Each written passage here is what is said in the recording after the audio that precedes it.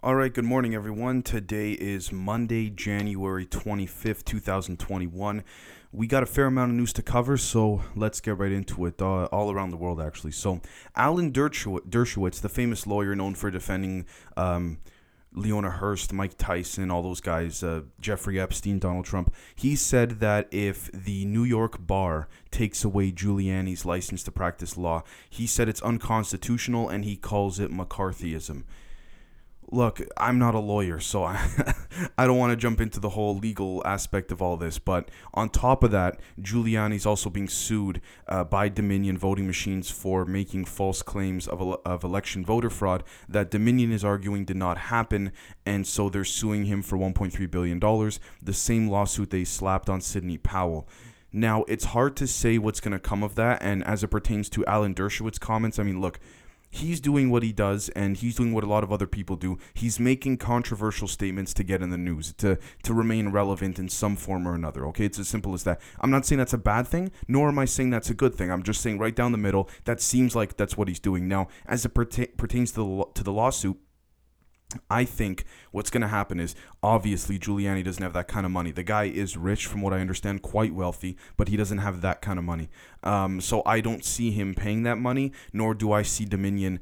You know what? Maybe I might. I was going to say I don't see them pushing back hard, but I mean, this is already a form of pushback. I would imagine that the case will be settled as with many other things, and a massive, maybe a big fine will be paid relative to what Giuliani actually has in his, his bank accounts or his overall net worth. But again, I don't think it'll affect anything major.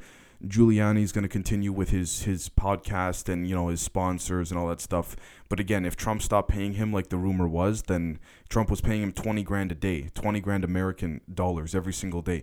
That's huge. You know what I mean? Like that's well over $1 million a year, well over. So anyways, the next thing is that Governor Gavin Newsom is rumored to be lifting the stay-at-home order. This is the speculation. That's pure rumor right now. This is not confirmed. But if he does do this, that's quite hypocritical, contrarian to what he was saying just a week and a half before Biden got in, or sorry, just a week and a half ago, or 2 weeks ago. If he does this, I don't want to get into big ifs or that, but I do fundamentally, personally, I do fundamentally disagree with the California lockdown. From what I understand, it's still in a state where literally you cannot go outside for more than half an hour to take a walk, or you can't even take a walk, allegedly. Now, one side of the argument is, well, Dave, that's how bad the virus is. Look, I don't care if there's me personally, and this might be a flawed perspective, so please take this with a grain of salt, but I don't care if there's World War Z or I Am Legend zombies that are out there, or an infection that is like that. Obviously, that's a stretch. I'm not saying that literally, but the point is that if you have a legal right to go and do what you like. That's why this line is hard to draw all around the world as to when the police should step in. Now, if you look at what's going on, for example, in Quebec, in Canada, you'll see that that's a bit of an excessive use of force, and in my opinion, and a lot of people, even in America, have been calling that a sort of militaristic police state, sort of martial law kind of lockdown situation. So again, there are both sides of the argument to be made. Again, Cuomo tried to do certain things with COVID lockdowns, and then it got ruled by the Supreme Court. It got overturned. There's a lot of things that a lot of politicians are asking us, the people, to do that are actually against our rights. And that's a fact. I mean, regardless of what side you're on, that's a fact. The question then becomes, how much of your rights are you willing to give up temporarily? Which, I mean, that is a fundamental breach of the Constitution entirely. You should not have to give up your rights ever. Again, your rights by definition are your rights. They're not a privilege. It's literally, this is your right to do it. This is not even a rule or anything of the kind, right? So, sorry if I butcher that for a bit, but anyways, let's move on. West Virginia is the leading state for the vaccine rollout. Now, allegedly 9% of West Virginia's population has been vaccinated so far. I mean, look, like I said before, if some people want to take it, let them take it. So it might just so happen that a lot of people in West Virginia do want to take it, and they're happy to take it. The reason why, probably aside from the logistics aspect, the reason why the rollout is not going well in other states and in other countries around the world as well is because, oh, I don't know, maybe people don't want to take it, right? And look, again, I've spoken about this many times. I understand both sides. So I'm not here to say, you don't have to or you should or this or that. Again, I'm very much against this whole thing of certain airlines saying, well, if you want to fly with us, you got to have your vaccine card to show you took the vaccine. I don't like that. I don't like that at all. That's just me personally. And there are arguments to that, but there are also arguments for that. So I do see both sides. The next thing is very simple. Facebook might let Trump back on, pretty much. And this is going to be a controversial statement for me to say, but I'm going to say it because if I don't, then who else will, right? I mean, I'm sure you guys will comment on it, but I think after the whole insurrection and all that, and the federal authorities are still sifting through what really occurred and things like that, the real agendas of certain people, probably because there were so many distorted, loosely held together organizations. Right, it's been argued Antifa, BLM, also obviously MAGA people, and all that. Do I think, do I think he should be allowed back on? The fact that they're thinking of letting him back on certain platforms is their decision, and I'm not trying to dodge from that. It's very hard to say right now because it's a very sensitive and it's still a hot topic, so to speak, and not in a good way. Look, I think free speech is free speech, and I think that he should be allowed on if he says something that, again, I'm not saying that this is what he did last time because it's very debatable with his words that were open for interpretation, and I'm being very careful with my words here, but I think ultimately free speech is free speech. And until he gets convicted, or if he gets convicted with these articles of impeachment, he should be let back on to publicly say certain things. Now, I don't know if he has some type of apparatus or system where if he really wanted to make a statement, they could issue something sort of like, from the former president's team and send it out to all the media outlets if he still has those connections to the media outlets, or if even the media outlets, the mainstream media ones, have distanced themselves from him. It's tough to say at this point because it's still fresh in Biden's administration. Things still need to calm down, right? And his impeachment trial is only just starting up, so we'll see what happens. The next thing is that it's been rumored through diplomatic back channel cables which is the way that these countries talk secretly, allegedly, is that China and the U.S. are competing for the space race. Now, look, this is nothing new. We know the big countries are going to get involved in the space thing. The question just becomes, how much are they going to commercialize it? How much are they going to use literal false flag operations to justify doing certain things to profitize or to profit from certain things in space? And how much of it, again, this actually connects to our afternoon episodes, how much of it will these extraterrestrials allow or not? Now, assuming you believe in extraterrestrials. If you don't, I respect that. And if you think there's nothing out there, then at the end of the day, it should be easy peasy. But if there is something out there, then you can rest assured that humans are not the most powerful things out there. I can guarantee you that. So the next thing is that Tom Brady is heading to his 10th Super Bowl. I'm just going to give you my opinion. I'm not a fan of Brady.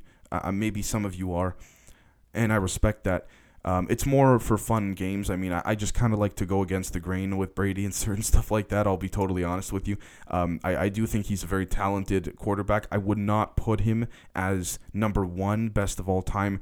I mean, the argument is, well, you look at his stats. The stats tell you everything. Well, if we look at stats, then we can also list a lot of other quarterbacks as well, right? So, again, that's very much up for debate. But, again, the argument is just like with anything else in any other sport. Maybe it might not be how many times you won it in your perspective or won the championship or the title or whatever. It could be how they did it, the way in which they did it. But then there's other people that say, no, you just have to strictly look at the numbers, the amount of times that it's been done. If they won 4 or 5 Super Bowls, okay, forget it, they're the best, right? So it's all up for interpretation, and that's the big sport debate as well. The next thing is that this is interesting now. The Washington Post is having trouble adjusting to the post-Trump era, according to Business Insider. Oh, so now that the golden goose is gone, as Trump called it when he referred to Fox News forgetting about their, quote, golden goose. Now the Washington Post is having this trouble as well. Interesting, because again, whether you like him or not, the Washington Post, or whether you like Trump or not, they spent an awful lot of time attacking him. I can tell you right now, there's a lot of good things he did that the Post sort of covered that was like, this is good, but look at this, it's bad. Look at this headline, it's bad, right? And so look, there's two sides to every story. Well, sorry, three sides, I guess we could say. One side, the other side, then the truth. Ultimately, the Washington Post has been very biased against Mr. Trump. Whether or not you like Trump or like the Post, when you take a big step back and look at it, it's pretty obvious. I mean, even though a lot of things Trump has done have been very bad and have also been argued in other things to be very good. Again, I know it was a very unorthodox president. He was very, he spoke his mind and things like that and did not use a politician's filter and that whole thing. I respected that aspect of it, I have to say. Because he was able to relate to the people on a real level as if, he was literally talking to them as if they were in the room. But ultimately, it comes down to, can the Washington Post adjust and get the same amount of clicks and things like that now that Biden's in there? So, as I said a few days ago, it's been estimated, and we can use common sense. We don't need a poll to figure this out, that all of the news stations, whether it's radio, TV, websites, the clicks, the views, the listens are going to drop. Guaranteed they're going to drop because the whole thing with Trump is gone. 2 years ago, first off, 2016 and 17, he won and it was his first year. Everyone wanted to see how he did, right? 2018 was his impeachment trial, his first one. So everyone was talking about that. 2019 was preparing for the election. So there was always something, right? Now that there's nothing, and they're still, if you notice, they're still using his name which to try to get headlines and clicks, and it's working. I'll give you an example. We look at YouTube channels. I won't mention any specific names. Ones that cater to the left, ones that cater to the right, ones that go right down the center. All of them, regardless of which perspective, are still using Trump's name. Whether you like Trump or not, guess what? The guy knows how to market. And he did. And he marketed himself so well that even though he's done being president, okay, fine, we can argue it's only been like a week and a half, so you could still talk about him. The question then becomes, though, when do we stop talking about him? Right? Now, the thing is, too, is that they're saying, well, this is only the beginning of the Trump gossip because now we're going to find out all the things he did that were private over the years will be declassified or what have you. But again, we got to wait and see. So, and if the Washington Post is having trouble adjusting, sucks for them, right? That's what happens when, and I'm not trying to hate on the Washington Post. From a completely neutral, unbiased standpoint, that's what happens when you take a certain direction and you lean a certain way. And that applies to the right as well. It's the same thing. The same principle. Just because it applies on one side doesn't mean it doesn't apply to the other, right? The next thing is that Turkey and Saudi Arabia are looking to improve ties after the Gulf crisis ends. Look, peace talk is always good. I don't know the specifics of the Gulf issue and the deal and all that. Peace talks are always very good. So at the end of the day, anything for peace I'm all for, unless it is a manipulative tool that is being used for some bigger play that is ultimately for something violent or negative, then we have to see. It's more of a philosophical question. How big is the chess move are we looking at here? Do certain negative events need to occur in order for positive ones to come out on top in the big picture of things? And then how much of a negative event should that be allowed if that negative event is impactful on the people? So again, it's not black and white, as you guys know, I'm sure. The next thing is that the UK is rumored to become, there's a lot of politicians in the UK that are against the Brexit deal, as well as the former Prime Minister who is saying that the UK is going to become a failed state because although Brexit was finally completed, leaving the European Union, the issue now is the trading negotiations and all that because the EU took care of all that in the sense of all the different countries, they chipped in and they contributed, not just to trade, but with everything. And now that the UK has to do it on their own, which, again, there was a referendum, the people voted for it. There's a debate that this was like sort of an older people surge and that the younger people didn't vote because they didn't really think it was going to happen. And the younger people came out and voted, and then it was ultimately a mistake. I'm not in the UK. I have a lot of friends there and family tell me that, it's very divided in terms of the Brexit thing. So it's hard to say, but ultimately, if we can't deny the facts that there's trading issues and stuff like that, the whole thing is that Boris Johnson, if I'm not mistaken, has been saying, well, give us time, we'll resolve these issues. But time is not on anybody's side. Not to mention what's going on with COVID, but that's something else entirely. In general, you want to have your country at tip-top shape after leaving the European Union, you better be on top of your game. You better make sure trade is good. You better make sure everything's good. And I know that's easier said than done. I'm not a politician. I don't run a country. I run a show, so I'm not here to pretend like I should tell them what to do, but you get the angles I'm trying to get at here. The next thing is that India and China had a minor face-off at another part of the Sikkim border. Hopefully I didn't butcher that name, Sikkim, Sikkim. It was a minor face-off. I don't know if there were any deaths. Didn't seem like there were. Again, tensions seem to have calmed down. Ultimately, look, there's always been disputes about that. I mean, Asia's a big continent. India's a big place as well. That's always been a bit of a dispute. And again, earlier last year, I believe it was summertime when India and China were fighting at the border, I believe it was. And it resulted in some soldiers dying and things like this. Who knows if it's part of a bigger political play to provoke them or something like that, to provoke either side.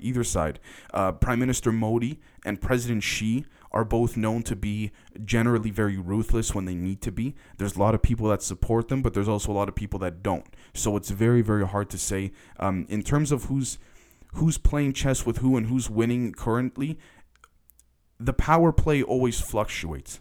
It's never like, China's going to hold dominance over India forever or vice versa. India's going to forever be dominant against China. Like with anything in life, it's a cycle. It's a power play. It's repetition, right? The next thing is that lawmakers are receiving death threats ahead of Trump's impeachment trial. The lawmakers at the lower level that put together the literal pieces of paper of legislation are receiving death threats. This is going to come regardless. Now, yes, is there an abnormal amount? Absolutely.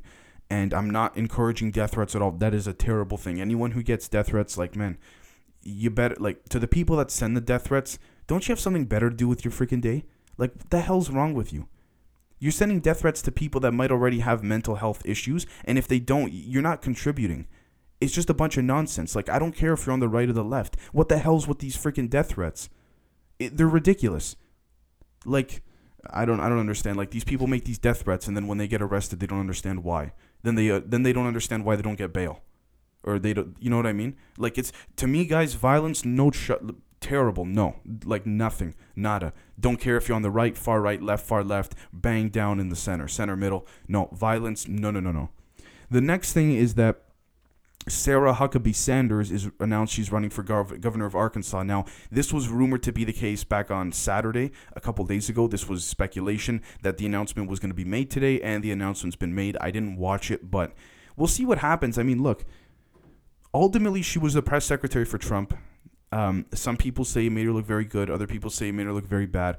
Arkansas seems to be an appropriate state for her to run in because I think she'll subscribe to a lot of the ideologies there. And I'm not saying that as an insult. That could be a very good thing in many ways. I mean, look, Bill Clinton was the governor of Arkansas. Okay, fine. Many, many years ago. Yes, things have changed since then. I get that. But ultimately, you want to run in a place where your ideologies tend to align with the people there. And that's not a bad thing.